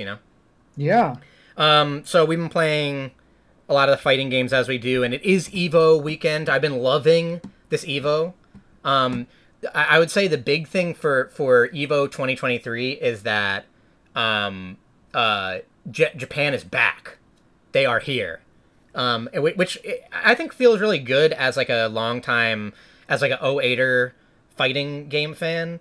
It feels good that Japan is back, because in the past couple of years, Evo's been a little weird, because international competition has been kind of keeping where they are. So there's a Japanese Evo and there's an American Evo, and it used to be that the American Evo is so big that it's like, it is the world's cup, kind of, where the Japanese people and Europeans and everyone would kind of come over and fight. And in the last couple years, like, COVID, made it so that couldn't be a reality. But then even after COVID, it was like, people just weren't traveling anymore. Like, I guess like the prices of traveling was too much and everything. And this year, actually, like, everyone is just like so, I think, enamored with Street Fighter 6. Like, across the board, like Tekken players, Smash players, Guilty Gear players, like, so many people are playing Street Fighter 6. It is the best-selling Street Fighter of all time. In 1 month, Street Fighter 6 sold more than the entire lifespan of Street Fighter 4 and all of its iterations. Did you know that? No, that's a big number. Yeah, it's crazy. And how do you feel about it? How do I feel about Street Fighter, or how do I feel about Street Fighter 6? Overall, I feel pretty good.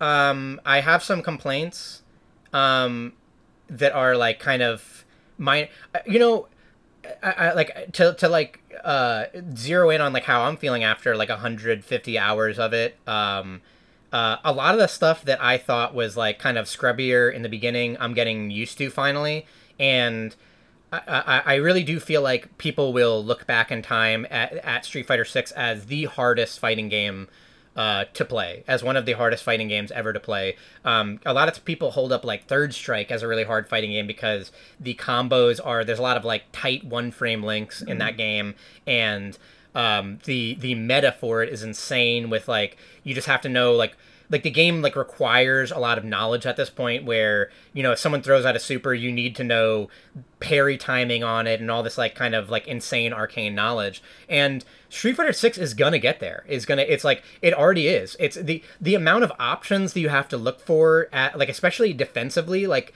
you have to look for people drive rushing across the whole screen and going low or grabbing. You have to look for DI, which is like around I've said this on the podcast, but I think it's like around 23 frames, which is like just outside, just barely past the window of generally human reactability. But when you like pile on all these things, like jumping is strong. A lot of the tools in Street Fighter 6 are like, Dalsum can just teleport behind you in 20 frames. So, like you can barely react to this, but you have to be ready for it. So like you're having to like look out for all these things. You have to really know the characters and stuff. And the combos are very expressive. So there's so much to like about Street Fighter 6. I would still say that, like, I don't know if there's a character that is 100% me in this starting roster. We got our first DLC character, Rashid, who I think was a really good pick, and he's cool. Got a lot of changes from 5. He is like, his whole thing, I guess, is like he's got like insane air mobility and mobility in general, which is really neat. A lot of people will like end up liking him.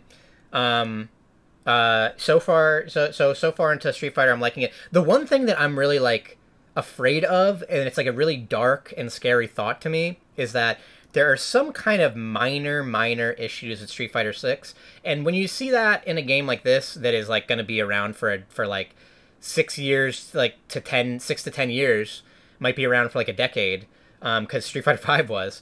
You get kind of like scared that when you hear stuff like there's all these issues with the inputs, right? Or like the netcode is like, it's good, it's better than we've had in the past, but like I think it could still be a little bit better. But especially stuff like the inputs of like a lot of people, including pros, including everyone, is complaining about a lot of weird ways that Street Fighter 6 reads your inputs, and that is really scary to me, because is that something that is like so core to the game that they can't possibly fix it? And if so, does that mean that like in 10 years we're still going to say like, oh, they missed an input, or like, oh, a jump came out instead of a forward button because there's like weird readability sometimes? Like, people are, even pros are saying like every once in a while, like if they play a big session, they still just notice weird times where they're trying to do a combo and do like a dash, a parry dash cancel, and they're getting like a big, just like a jump or something, like a raw jump, and they're not getting their moves out or something. Or I'm having issues with like the buffer window is weird. So usually there's like a buffer window where when you're knocked down, you can just like mash on a reversal, and then because of a buffer window, the game will make it so that it knows you're trying to do the reversal, so that the first frame that you're waking up, you wake up with the Shoryuken rather than having to exactly time it, because that's like, it's like impossible. Like, it's like this, you can't time it with you can't consistently time it with the literal frame that you're waking up. Like, the game just has to have these things like buffer windows, and like a lot of these stuff feels inconsistent. And I've been having good sets, and I feel like I'm getting better. But I guess I would end this Street Fighter talk with like, I played a big, huge set with friend of the show, Ryan Galloway, and I played a big, huge set with you, and both sets, I felt like I was getting better and I was improving. Or actually, it was a really short set with you, by the way. It was like a 4-game set, and both sets, I felt like my Dalsum is improving, and I'm happy with it, and I'm getting better. But during both those sets, Galloway and you said, I'm not losing to you, I'm losing to the game, because I'm trying to do this and this thing is not coming out. And that, while you guys are right to say that, like, and pros are saying that this is a problem. And furthermore, when you don't trust the game, then it causes a systemic issue where now you never know. So you might be making, like, when you were playing the other day, maybe you're just a little out of practice and you were making problems, but you were having like human error, and it was actually just like user error inputs. But I can't tell you that it wasn't, because this is a real thing that's happening to pros, and because that's happening, you can never trust it anymore. So now like you you can like use that excuse of like, and I'm not saying that you're using this excuse, but it is like a legitimate excuse when you make when an error happens or a combo gets dropped, that it's like, was it me or was it the game? And like, do you feel like you're losing to user error, or was it like a weird input read or something, or like did the game make a mistake? And like the second you have that trust gone, then like now like as someone who's like maybe winning rap matches or something, and you're hearing like, oh, I'm losing to, like, I'm not losing to you, I'm losing to like the game because I'm trying to do this and I'm like getting the wrong input, or like the wrong normal is coming out or something, is like, that sucks. Like, it sucks for everybody. It sucks for the it sucks for it sucks for the person winning who's like you're not losing. But I haven't. The other thing is, though, we played a little bit locally, and I've played some like locally by myself also, and this seems mostly like an online issue.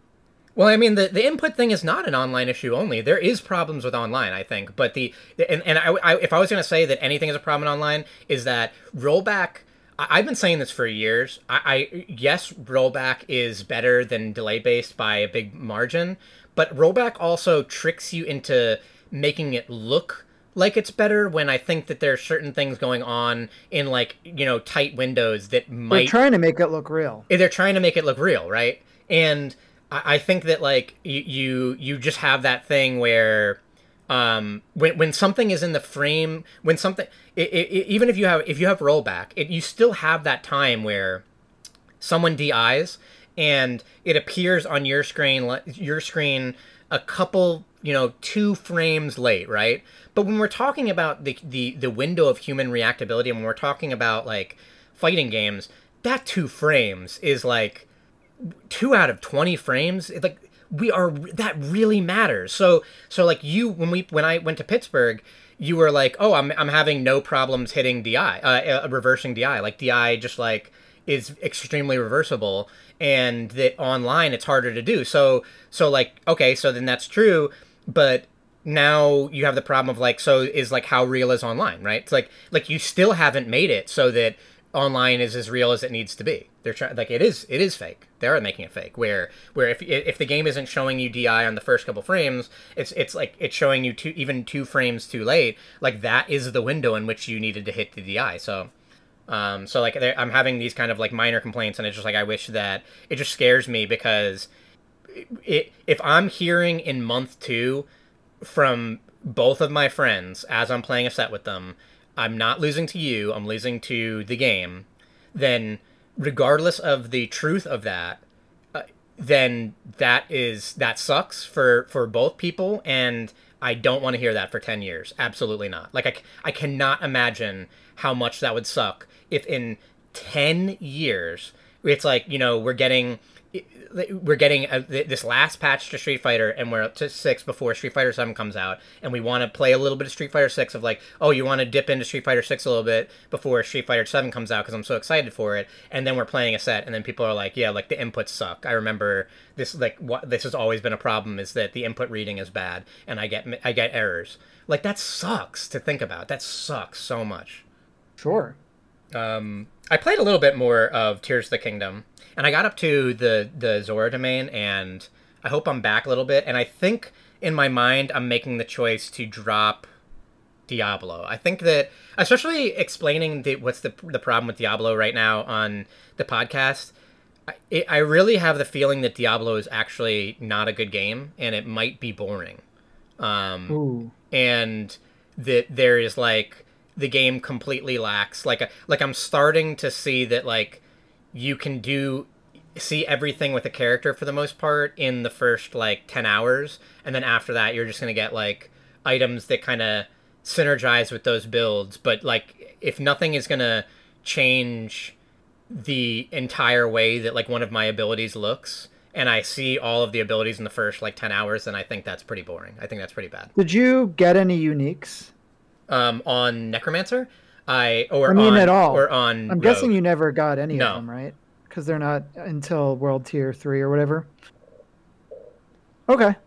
Yeah, but I mean, this also, like, the Axeman, and the thing that I'm saying is that, like, Diablo 4 compared to Diablo 3, has a pretty, even with the open world and all that kind of stuff. I think build wise, you just like you try everything out a little bit, and then you find a build that you're like, this is comfortable and I like the way that this feels, and you stop wanting to experiment, and then you're not going to get anything new at after 30, and you have to play all the way up to like basically 50 just to like unlock Paragon points, and then from that time on, levels are, as you say, pretty boring, because now you're just like, you have your ability Sever, and there's 5 ranks in it, and then I have rank 1 of it, and I have the ability, and now I'm going to put another rank into it, and it does 10% more damage, but that doesn't change the way that ability works. Like, that's just, I'm just making the ability a little bit better, or I'm like raising a number, but so that's not great.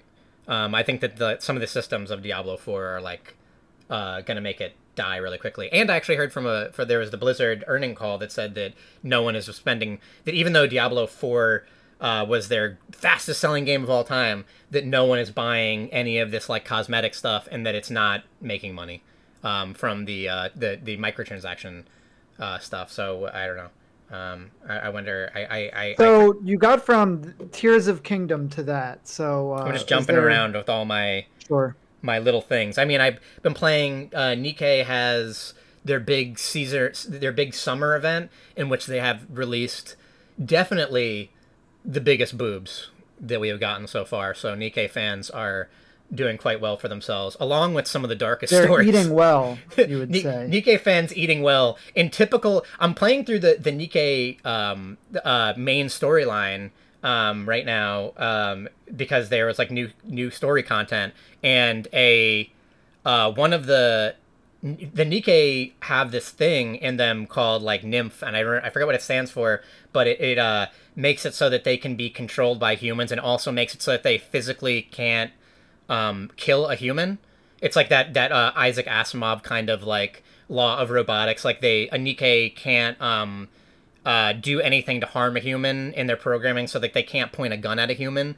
But then there's like weird ways around it, where if a Nikkei wants to kill a human, there's been ones that are like bloodthirsty enough that they find ways to like set up a thing where they're accidentally killing a human. Like they set up like a wall to ricochet off to like shoot a human.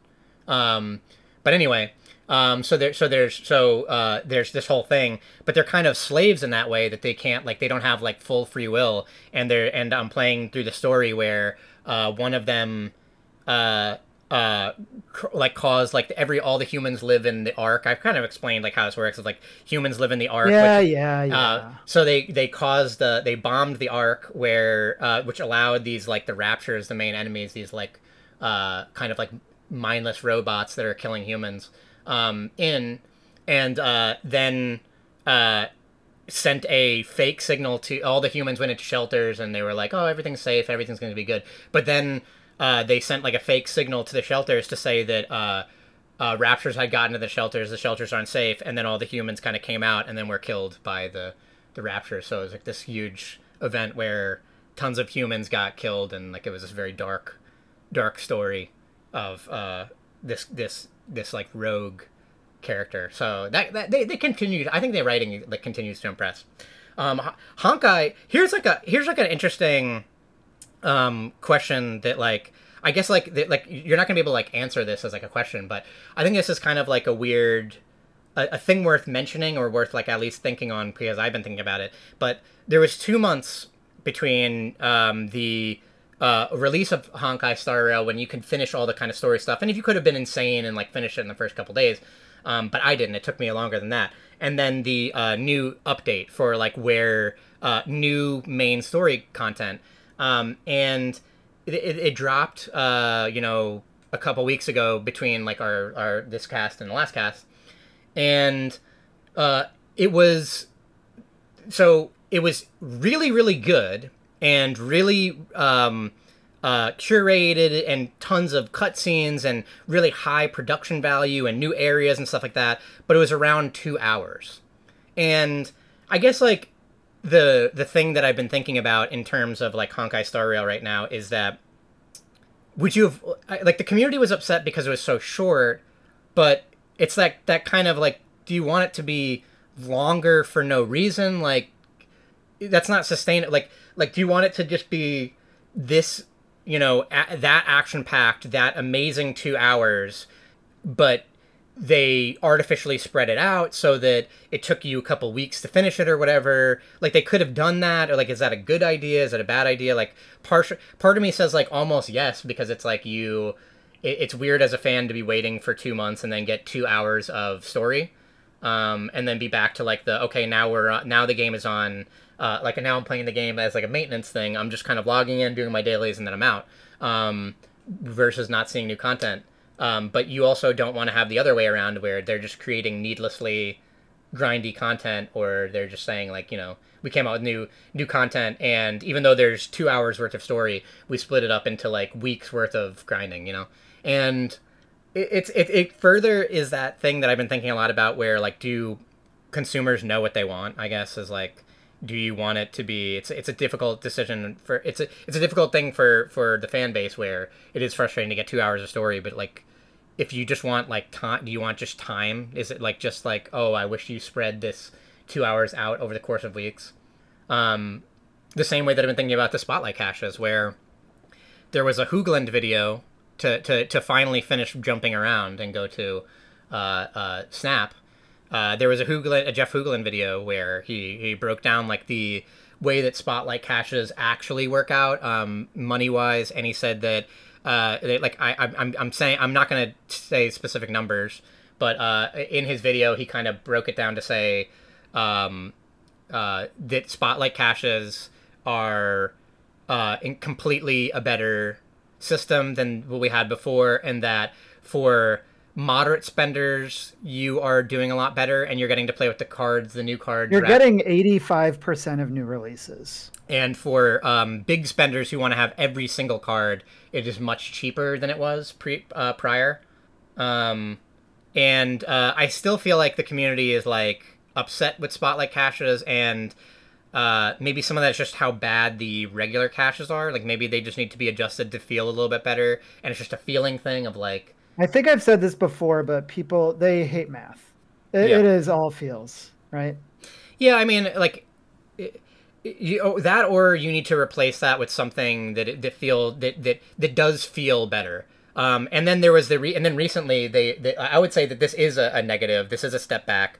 Is that they, hearing people's complaints about how bad the regular caches are, they added the tickets for Golden Conquest. How is that a step back? Because I don't even play that mode, so that's a completely useless open to me. They didn't. You didn't lose anything by them putting gold tickets in.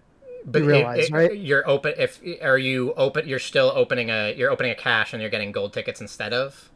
Yeah. So the way that they did it is they changed it so that instead of getting 50 collector's tokens, there's a 50% chance that you get 100 collector's tokens, or you get a gold ticket. So it's not ever worse. Yeah, I don't want that. I mean, I agree. So yeah, like I like it is. Like, I agree with you now. It feels better to open the token, like the collectors, or you get 100 tokens versus the 50 tokens. But for someone like me who like doesn't play Conquest at all, even though it's like better, it's still like they're still not getting the feeling thing right. I don't want to open a cache and get a ticket for a mode I don't play. You could just convert that the gold tickets into medals, though, right? By starting a conquest and then ending it. So if you don't play any conquest at all, then you're still converting the tickets into medals, and you could use the medals to pick up gold or a variant or credits. I guess I should do that. I don't know. I don't like that mode that much. Oh, I like the mode. That feels like the actual game. How are you liking Snap overall right now? Great. It's snappy. You know, it's always interesting to see like some of the characters or some of the cards that like start to define the meta a little bit, and it's usually not the ones we ever think about. Just like a lot of games or card games especially, it's kind of hard to like ever understand cards in a vacuum or understand them theoretically. You try and think about like, oh, in this scenario, I would have wanted this card. Maybe this card's gonna be good, and then like it doesn't end up working out that way. One of the bigger like, you know, like Kang, obviously, like we talked a lot about, and I think like the jury is finally in on Kang just being bad and like just really isn't in any meta cards in any meta decks at all in like the 6 or 7 or 8 months or whatever that's been out. But then there's cards People have been. I mean, people are playing Kang in the She-Not deck, and we saw some of that at Conquerors and the big event. then there's cards that like I would have thought would do a lot better, like teenage. What's her name? Negasonic Teenage Warhead. Teenage Warhead. My biggest 6,000 token regret. Yeah, I'm surprised. Like, there's always cards like that where you're like, oh, this is a card that everyone's excited about, that like Ben Brode says is great, and that the community is saying is really, it makes a lot of sense, and you could see why you'd want her. And even when you read her card text right now, you're like, why isn't she good for a Nimrod deck? Because Nimrod's popular again. Is like, just these cards don't work out, and it's like hard to understand. And then you have cards like Legion where you read the Legion text and you're like, like, why would there ever be a deck that wants this card? Like what? It's Legion came out. He's a 5/8. On reveal, change the other locations to be a copy of this location, and even reading that like text, you think there's no deck that needs that or wants that, right? Because you can't control he would be more like a card that, like a tech card for when there's a hot location and you want to turn it off or turn it on, kind of. But that was, I think that most content creators kind of said that exact thing of like, this is a card that is very situational. It's like not a deck card. It's not a card that you'd run in most decks. And if there's any use for him, it would be so that like, you're playing a deck based around a hot location. Like you're playing a deck based around Bar with No Name or something. And you have all these negative cards and you want to win Bar with No Name or whatever, and you want to turn everything into Bar with No Name, and he's going to help you do that. So he's kind of like a situational card that you put in for like hot locations, but he ended up just being that he's so strong, and that like, that's a powerful stat line, and also the ability for you to decide that like this location is working out for me because I have Luke Cage and my opponent doesn't, and there's like sewer system or something, and just decide that like, well, every location's gonna be sewer system, or to deny a good location for your opponent or something. Like he just has like a lot of control that I think people didn't quite expect. It's interesting to see what card. It's always interesting to see like the way that Drew Barry, I like him a lot. He's one of my favorite content creators. He's not like the best player of Snap, but I think he just has like just one of those like good personalities, and I think he's like one of the most interesting to watch. And he recently started doing, which is like something, I love this concept. He's been going over his past pre-reviews, like previews for cards, where he would rate them before they came out to say like, give him a star rating and say like, does he think it's a buy? Does he think it's a pass? Like, where does he think it's going to be useful? Is this meta defining or anything like that? And he's going back over cards to look to see, like was he right? Was he wrong? And it's really interesting how often, like, I think there's been a lot of months where, like I've heard, like you read the card text and you look at like, Hoogland's stream or KM Best or Drew Barry or someone, and you see that they're saying like, this card is crazy, it's going to change everything. And then the card comes out and they're not crazy at all. Or Jean Grey. Yeah, like Jean Grey for sure. Like they're like, Jean Grey, I don't even think is like best in slot for like the decks that would want her. Like she's maybe like strongest in like a Surfer deck or something, and even then it's like that's a tight deck list. Like you don't really need her. I have fun with that card though. Yeah. I do like that card, the Jean Grey card. So I like her in Thanos. Yeah, I just started replaying Thanos again because I got the Spotlight Thanos. Oh yeah. I'm saving all my spotlights for next month. Next month looks so fun. This month for August for the Dakon month. Yeah, there's some really cool stuff. With Dakin and X23. I really want X23. I feel like she's going to be a big game changer because like X23, it gives extra mana when she's destroyed, and correct me if I'm wrong, but she similar to Wolverine, she appears again. She doesn't get stronger, but she just appears again. So like I think that with a lot of the destroy packages, like with Destroyer or Deadpool and Null and stuff like that, you always like need more mana. You always need like one more mana than you have available, right? Where like you really want to, like last turn you might really want to play a null, but then you're having this weird thought of like, but I need the one more mana to play my like 80 power Deadpool, so like what do I do? Like, you know, I just like have to make these like dumb decisions. And I think that X23 just being able to like keep like eating her over and over again, like like Carnage her one turn and then Deathlock her another turn or whatever, is going to be like what that deck needed for a long time. Yeah, it's going to be cool. Like on the last turn, getting to play, you're going to have like that 7 energy, and you're going to play like Null and Deadpool. Yeah, that's what I'm saying. Like it's that. exactly what I said. Yeah, it's like you need that one energy to play out Null and Deadpool. So like well, I that's think me agreeing with you. So like I think that this is a good month for it. But I do like I just want but I do want to tip my hat again to like the way that the Spotlight. I do want to tip my hat again to the way that the Spotlight caches have brought back uniqueness to the game a little bit more. Where like which people seem to hate for some reason. People hate the idea of losing agency. It is like anathema. Everyone wants Jeff. Everyone's just like, I didn't buy Jeff, and I want Jeff, and I can't get Jeff. Yeah. I mean, like, it's anathema to collectors because, like, I think that this system is, like, for the most part, I think this system is really, like, kind of straight up telling you, like, you know, I guess, like, it's hard to tell the community this. It's like you need a PSA to say, number one, you won't collect every card anymore, and then that is frustrating to some people who are like, without spending money. Like even then, like even if you spend money, it's pretty hard to do it. Like you gotta like whale mad hard to be able to get like, if you want to get every spotlight card and get like, because then you have to get the token version of the card and the spotlight card, and then you have a limited time to do that, right? You have a 1 week window, so you're having to like spend a lot to get you have to get 4 spotlight caches a week to guarantee it, and you have to get at least 3,000 to 6,000 tokens.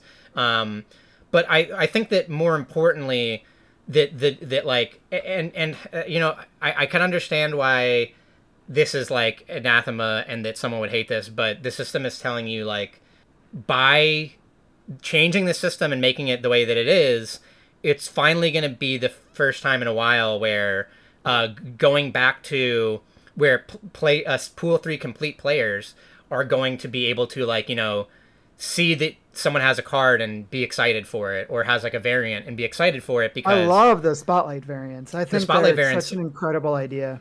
They look fantastic, right? And they look so good.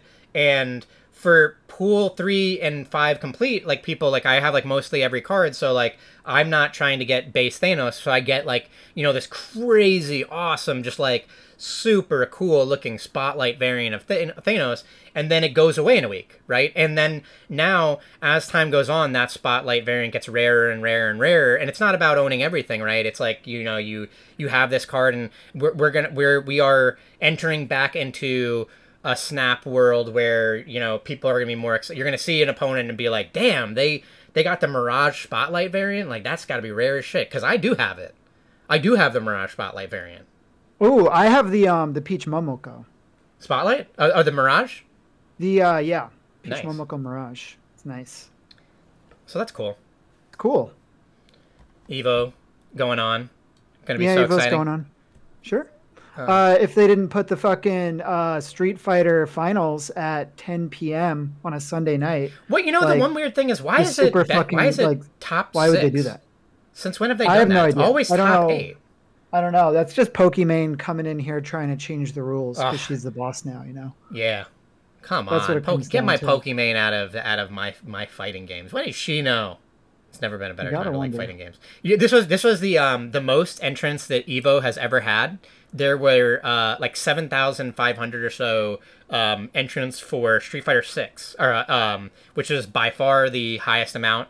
It is insane to think about the logistics of taking 7,500 people and putting them in brackets and putting them in pools and trying to get them out of that and then have that run smoothly. That is like horrifying to me. I have so much respect for TOs and everything, and the people who run Evo for being able to do that. That's insane.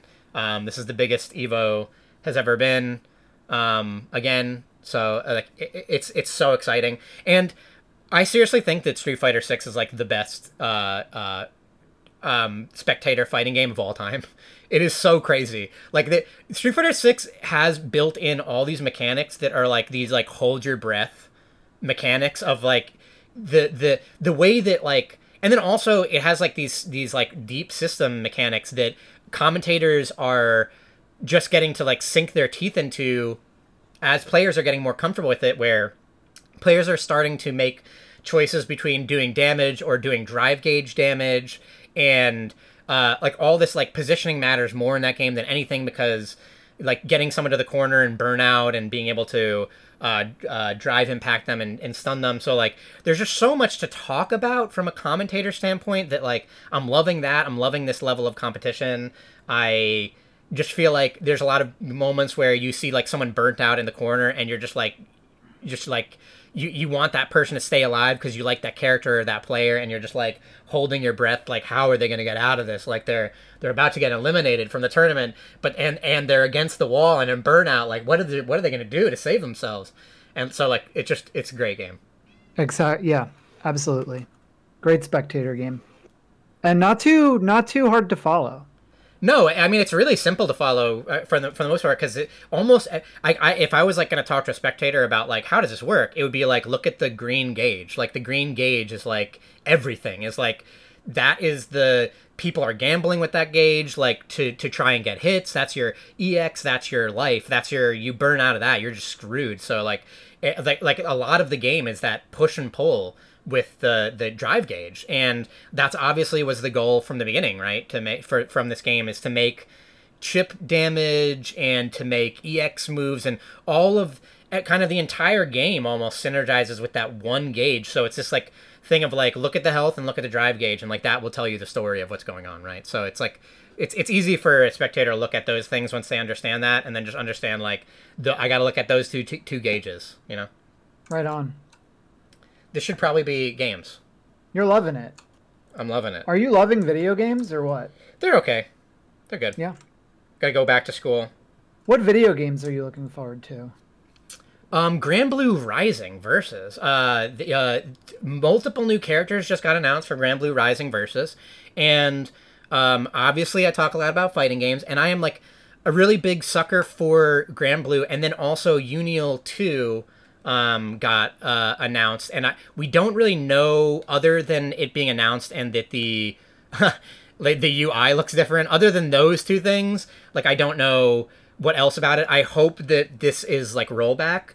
I would almost be happy with Unreal 2 being literally just that cast and that game with rollback. I think that like a lot of people like that game is like one of the best fighting games I think ever released.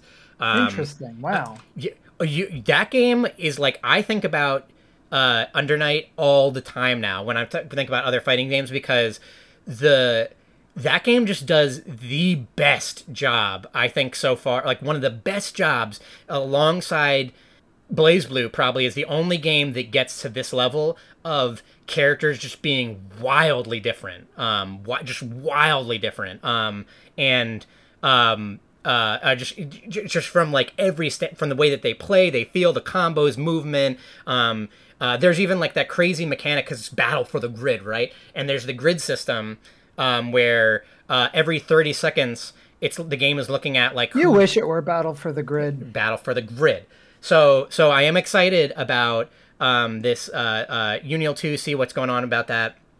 Project L, like we said before, getting some crazy updates. Maybe worth just saying this quick, because I think this is kind of big, is like Project L will have online duos or singles, and you can it is a 2v... Finally, a fighting game where I can blame somebody else for losing. Hell yeah, it's a 2v2 fighting game, a tag game where, just like, you know, your Marvel Infinites or whatever, or Tekken Tag, where you have to play two characters at once. You switch between them, and one of them can do like, you know, an assist, or you can switch in and play them as a time. And when one character dies, you're forced to the other character or whatever. You know how the deal is.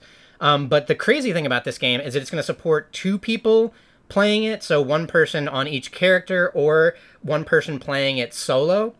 And there's this other thing that I didn't know about the game that is only now being like kind of talked about, is this kind of like, it kind of reminds me of the groove system from Capcom versus SNK, where you pick your two characters and then you pick or your Infinite Gem from Marvel Infinite, where you pick your two characters and you pick like a style.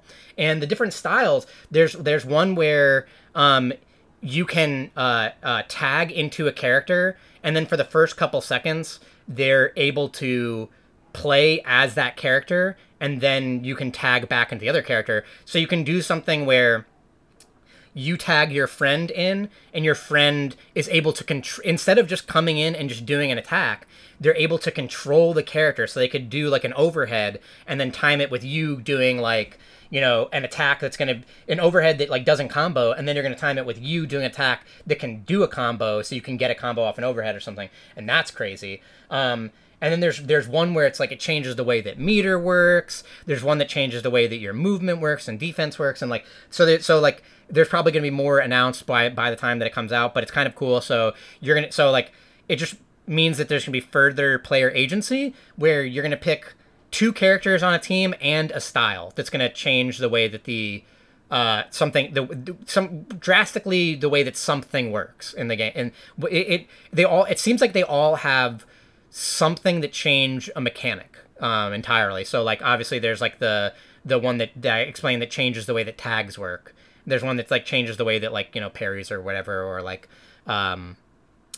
meter works. So like that is really, I think that's really cool. I think that's really good. And it's a great team working on Project L. And there was a huge drop that just came before Evo, and it's playable at Evo.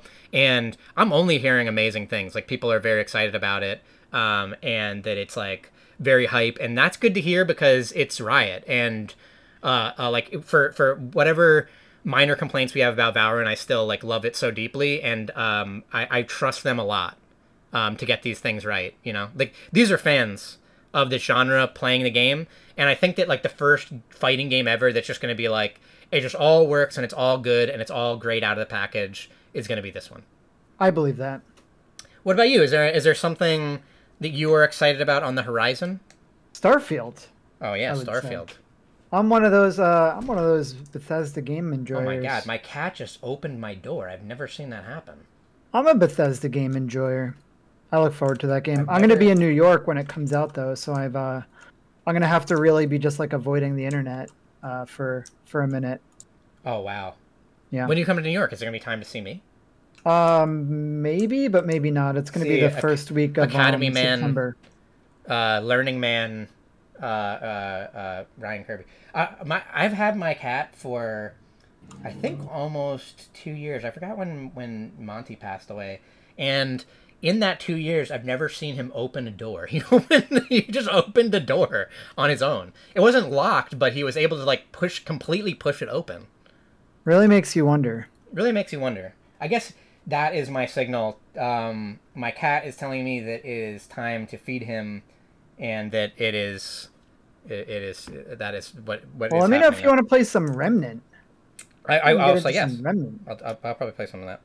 All right, let me know. That's the podcast, WTDG podcast. What's the deal with games for the week of August 6th? WTDGpodcast.com. That's the website. @WTDG podcast on the X platform. On the X platform. You remember? X.